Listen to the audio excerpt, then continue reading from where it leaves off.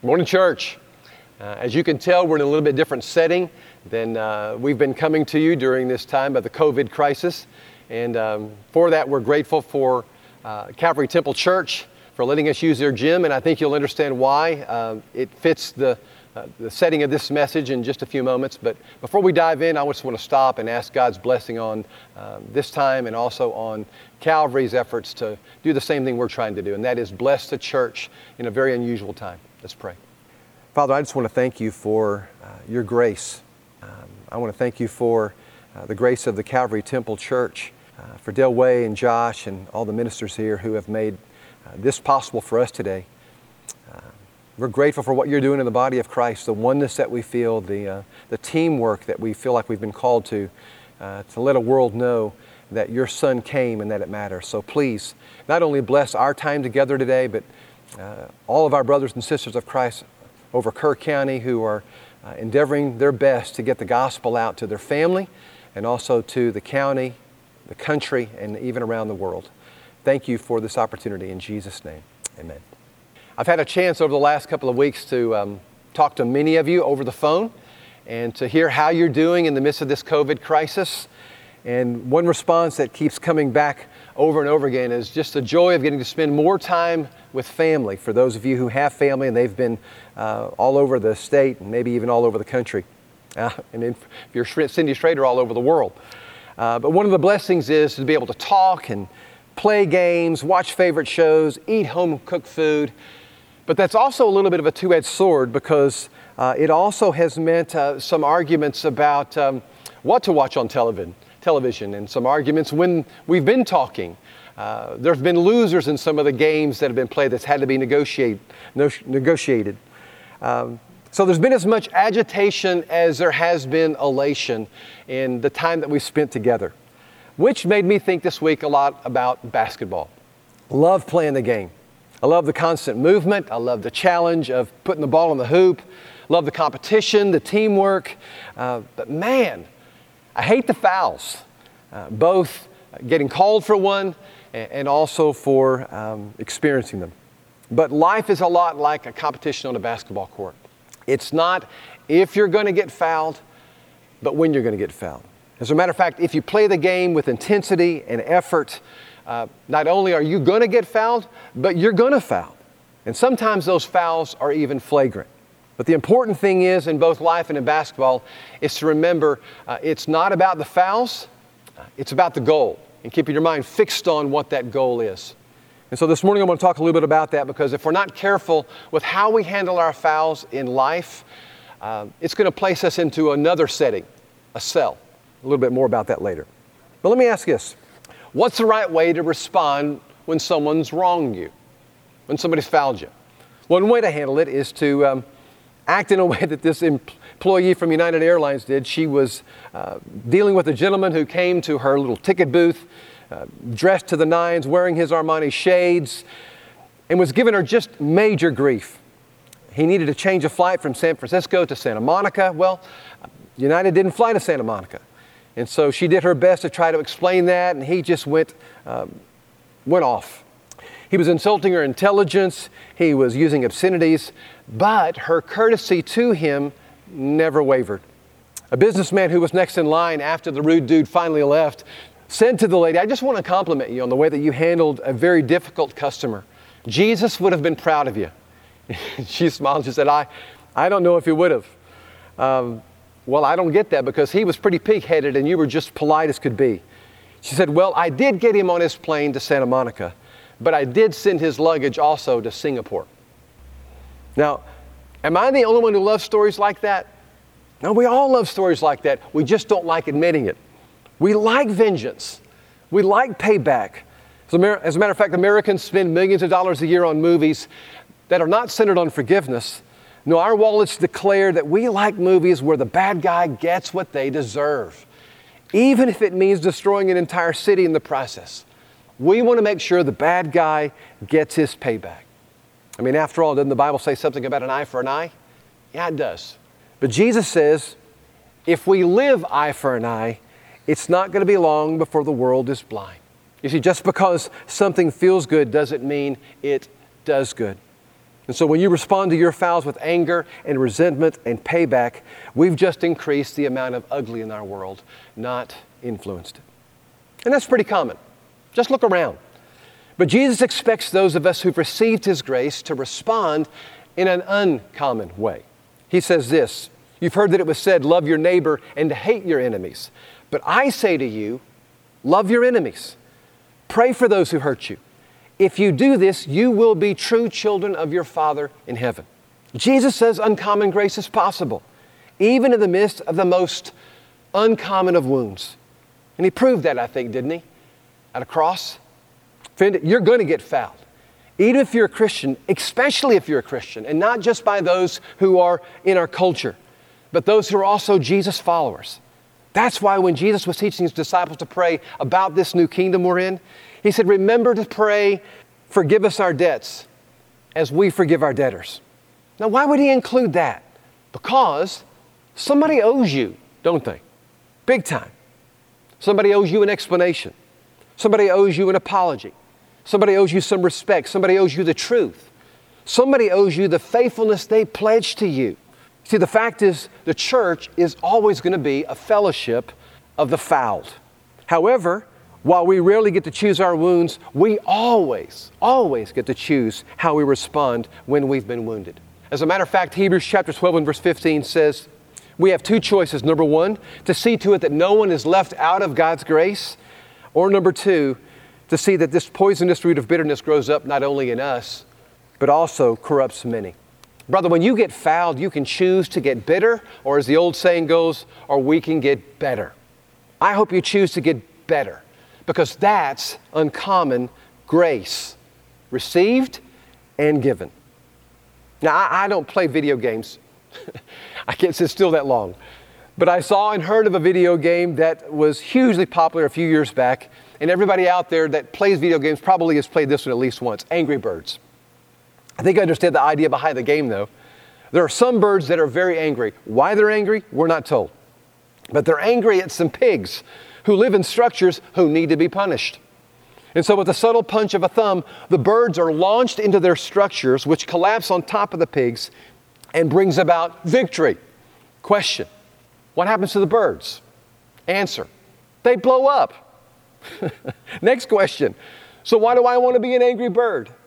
If I'm going to destroy myself in order to win, did I really win? The moral of the game, I think, that rarely, if ever, do you hold on to a wrong and have that turn out in life right. So you got to make a choice when you get fouled, and you will get fouled. Will you choose to hold on to the common bitterness of our day, or will you choose to offer uncommon grace? Church, I believe we're a group of folks who have been so blessed by God. We want to make sure that we get better, not bitter. And here's why. Because number one, it erases false labels. Have you noticed bitter people are quick to justify how they feel? And they're eager to give an account to anybody who will listen about how they were fouled. The problem is when we refuse to release our fouls, we then start to rehearse our fouls, and that leads to resembling our fouls. And we all know people who have let their wounds become their identity, don't we? You're the person who was abused. You're the child who was neglected. You're the business partner who was cheated. You're the parent who's been disrespected. And long after the foul, you're still in a cell because your wound or your loss became your label. Well, here's the truth. You can't be free as long as you have a false identity. Some of you may recall the name of J.C. Duggar. In 1991, as an 11-year-old girl, she was abducted by a sex offender. For 18 years, she basically lived as his slave. And you can probably imagine the unspeakable indignities she experienced. Then as a 29-year-old woman, she gets rescued. But just because she was rescued didn't mean J.C. was free. I can't begin to imagine all the horrible memories that she had to fight through to lead any semblance of a normal life. Well, 7 years later, she published this book called Freedom. One of the most powerful lines that came out of this book is this: I am so much more than what happened to me. I am so much more than what happened to me. Friend, you don't want to be the person that when people see you coming, immediately think of what happened to you. And you don't have to be. Because when we welcome uncommon grace into our lives, we find our identity in what Jesus has done for us, not in what someone has done to us.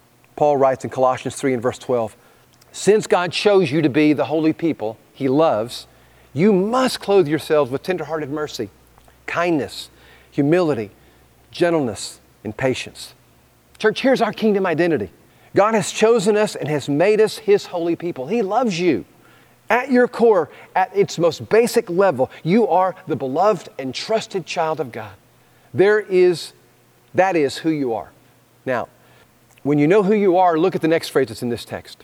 Paul says, make allowance then for each other's faults and forgive anyone who offends you. Remember, the Lord forgave you also, so you must forgive others. Now, I don't know how you hear that, but what it says to my heart is this: grace doesn't just change your past, but it does keep me from being chained to my past. Because uncommon grace will not allow your wound to become your label if you let it. Even more, uncommon grace will not allow you to label the person who fouled you. Familiar with the actor by the name of Mel Gibson? He's the guy there on the right. He starred in and directed Braveheart. Great movie. He produced and directed the amazing movie The Passion that many of you saw during the week we call Holy Week. Some protested that when he made The Passion, that Mel Gibson, with his history of moral failure, had no business talking about Jesus at all. Many of you are also familiar with Robert Downey Jr., who's on the left there. He had his own issues with substance abuse and addiction. He spent, as a matter of fact, a great deal of time in rehab centers and in jail. He actually became a pariah in Hollywood, of all places. And then he had an amazing comeback. A couple of years ago, there was a black tie affair, and he was given a Lifetime Achievement Award by his peers in the film industry. And to his surprise, Robert Downey asked Mel Gibson to join him up on the stage. Here's what he said. When I couldn't get sober, Mel Gibson told me not to give up hope and encouraged me to find my faith. I could not get hired, and so he actually cast me in a movie that was developed for him. More importantly, he said, if I accepted my responsibility for my wrongdoing and embraced that part of my soul that was ugly, I would become a man that I wanted to be. Well, I did it, and it worked. And all Mel asked in return is that someday I would help the next guy in some small way. Well, it's reasonable to assume, he went on to say, that he didn't imagine the next guy would be him, nor that someday would be tonight. And so on this special occasion, Robert Downey said, I would like to ask Mel to join me up on this stage, but also ask you to forgive my friend his trespasses and offering him the same clean slate that you gave me. Wow. That's the powerful thing about grace. It just does not let you label people. As a matter of fact, it erases false labels. And number two, it embraces true forgiveness. Uncommon grace embraces true forgiveness. Now, I'd contend that the clear signal that you're living under common grace, which you know in our country basically amounts to courtesy or manners, I'd contend that the clear signal that you only understand common grace if you're insistent that you get paid back. If your experience with grace is that you're not willing to give it, brother, you still don't get it. Peter comes to Jesus one day and he says, in this kingdom you keep talking about, it all sounds great, but people still do bad things. And so I'm just wondering, how many times do I need to forgive somebody who keeps mistreating me? 7 times? Jesus says, no, 70 times 7. Now, I don't know if Peter could do the math on the spot there, but I do know his eyes probably betrayed him saying, whoa, no way, because Jesus comes back and says, let me tell you a story. There was a wealthy king who decided to call in some of his outstanding loans. And so he gets the record of them and sees this one fellow owes him like $1 gazillion. Now, actually, in the text, it probably says something like 10,000 bags of gold, but he's trying to be preposterous here. It's an amount of money that no way in the world that this guy could pay back in 100 lifetimes. But the king orders him to be thrown into debtor's prison right along with his wife and his kids. We pick up the story in Matthew when Jesus continues saying, at this the servant fell on his knees before him. Be patient with me, he begged, and I'll pay you back everything. The servant's master took pity on him and he canceled the debt and he let him go. Wow. He didn't just forgive the debt, he forgave the arrogance of the fool who thought he could even pay it back. So the very first thing that I think Jesus wants to take away from this is that when you think about the kingdom and our life in it, that we must never forget how deep our need for grace is. So sister, if you've been bothered by how much somebody owes you and you haven't been bothered to remember how much God has forgiven you, something's wrong. A professor at a seminary asked a question of his students. Describe a day that changed your life. And one young lady raised her hand and she said, well, back in high school, I lived in the inner city. And the school was in a tall building in town, and so they had to keep the windows down for ventilation. And that meant that we were inundated with street noise. It would particularly annoy the teacher, especially when the ambulances would go by. And he always complained about particularly just the unnecessary racket he felt like that sirens brought when they were going down the street. But one morning he comes into class and he apologizes to the class. He says, I just want to say I'm sorry for the poor attitude I've displayed here, not just in general with the noise that comes from outside, but specifically toward those who drive ambulances. Because you see, this week, an ambulance arrived at our home this Saturday, to be specific. And if they hadn't gotten there as quickly as they did, I would have lost my wife, and I would have lost our newborn baby. And so he apologized to his class with these words. I'm sorry that I became so annoyed with the noise that I wasn't thinking about the lives. Friend, would you please consider that all the while that you're being frustrated with somebody else and what they've done to you, perhaps maybe the Spirit is helping you to hear just how much you might need the very same thing that you're complaining about.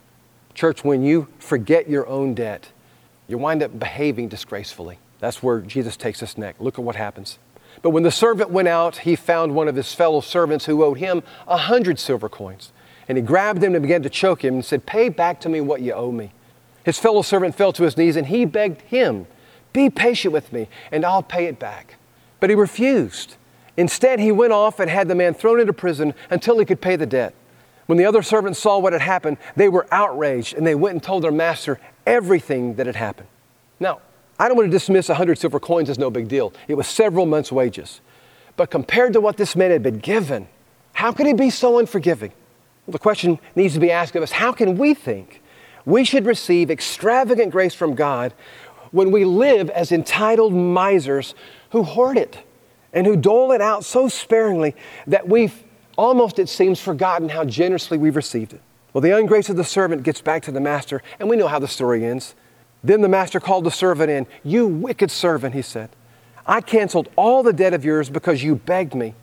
Shouldn't you have had mercy on your fellow servant just as I had on you?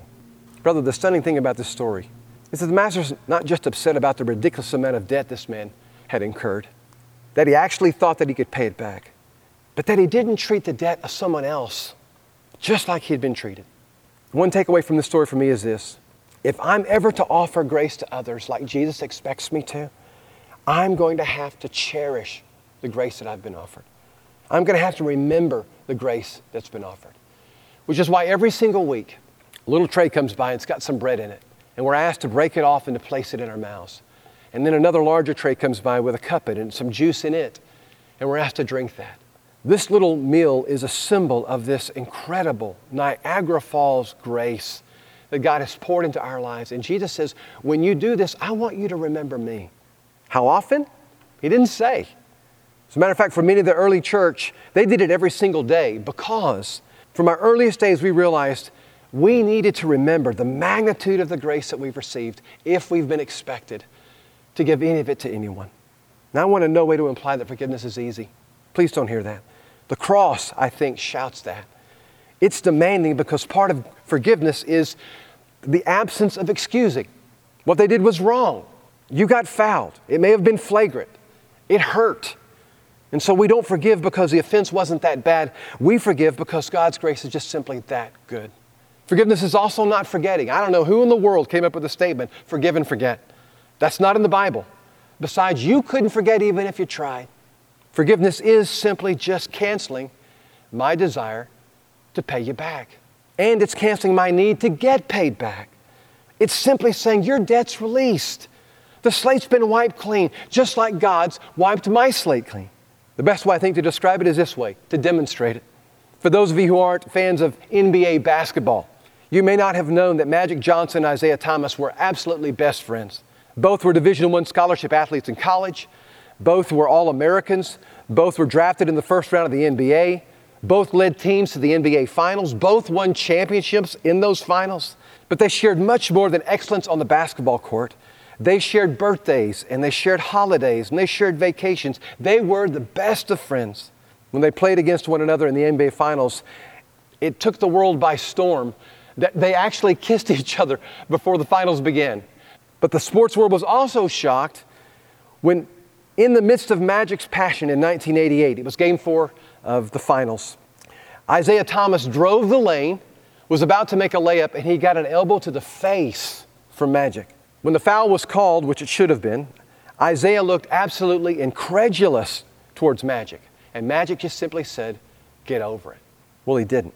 Several months later, Magic Johnson was diagnosed with AIDS. And in an interview, Isaiah in public to the press questioned Magic's sexual leanings.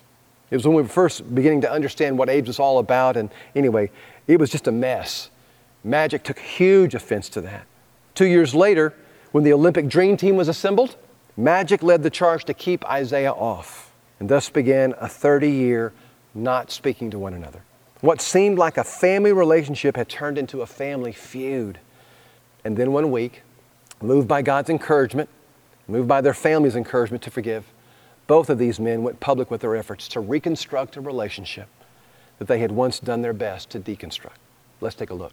I would say to you, this has been a tremendous day, right? My wife, my mother, my father have been saying, y'all need to get back together. Yeah. So when everybody called, I said, no question, we're gonna do this.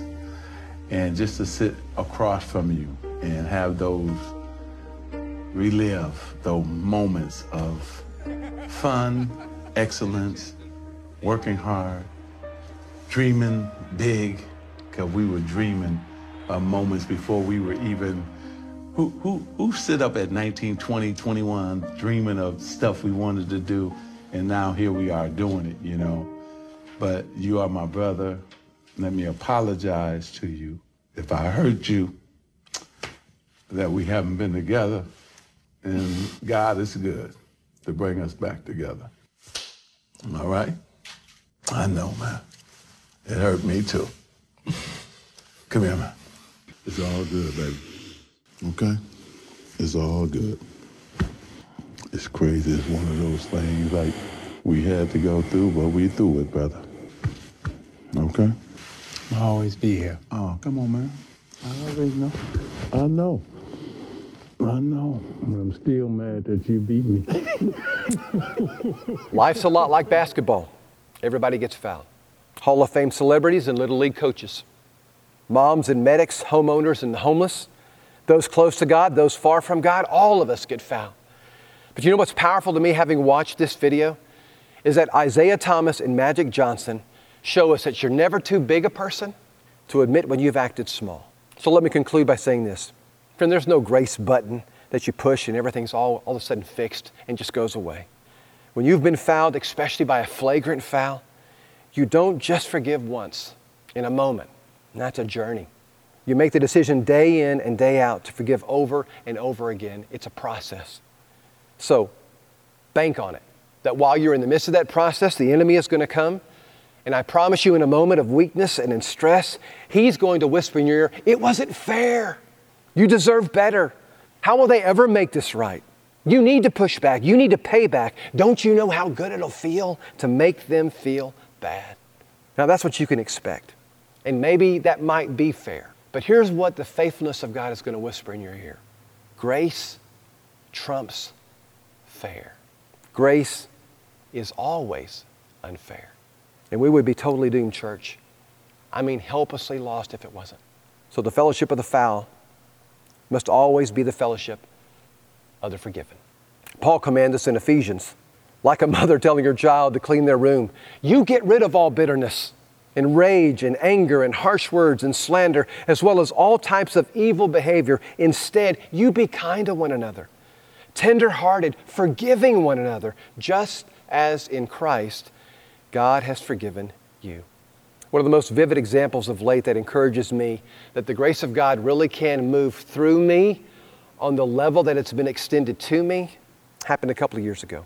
Many of you are going to recognize this young man's name if you don't recognize his face. His name is Dylan Roof.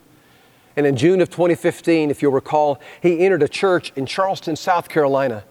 And he had the audacity to go down to the basement of the church where 11 people were gathered for a Bible study. And he joined that Bible study. They sat around folding tables. The minister even gave him a Bible to use. And that study lasted for about 45 minutes. At the end of the study, the minister asked everybody to stand up and to join hands and to pray. Well, Dylan didn't join hands. When everybody bowed their heads, though, and as they started praying, Dylan pulled a pistol out of his waistband. And he then shot and killed 9 people in that circle. all because their skin was a different color from his. And one of the women that he killed was Myra Thompson. Beautiful lady, great wife, amazing mother, school teacher to hundreds of kids. She didn't deserve to die. No one deserves to die in that kind of moment. But she left behind a husband and 2 girls that were absolutely heartbroken. Anthony Thompson was still a minister at the church that he had to go back to and work at every week in the place where his wife was murdered. In a documentary entitled The Active Shooter, he described for the camera the raw emotions that he went through during a court proceeding in which bond was about to be set for Dylan shortly after he committed his heinous crime. Going in, he told his 2 daughters, "We are not forgiving this kid. If the judge asks, he asks if we want to speak, we're not going to speak. We're going to stay in our seat and we're going to watch proceedings, and that's all." That's not exactly how the day went. Their family arrived at the bond hearing, and Mr. Thompson said, as soon as they sat down, an old familiar voice came out of nowhere. He said, "I know that voice. I've heard it twice before. This was the 3rd time."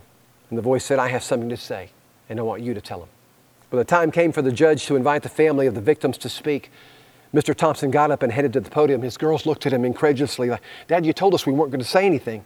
When he got to the mic, he said this to Dylan, "I forgive you.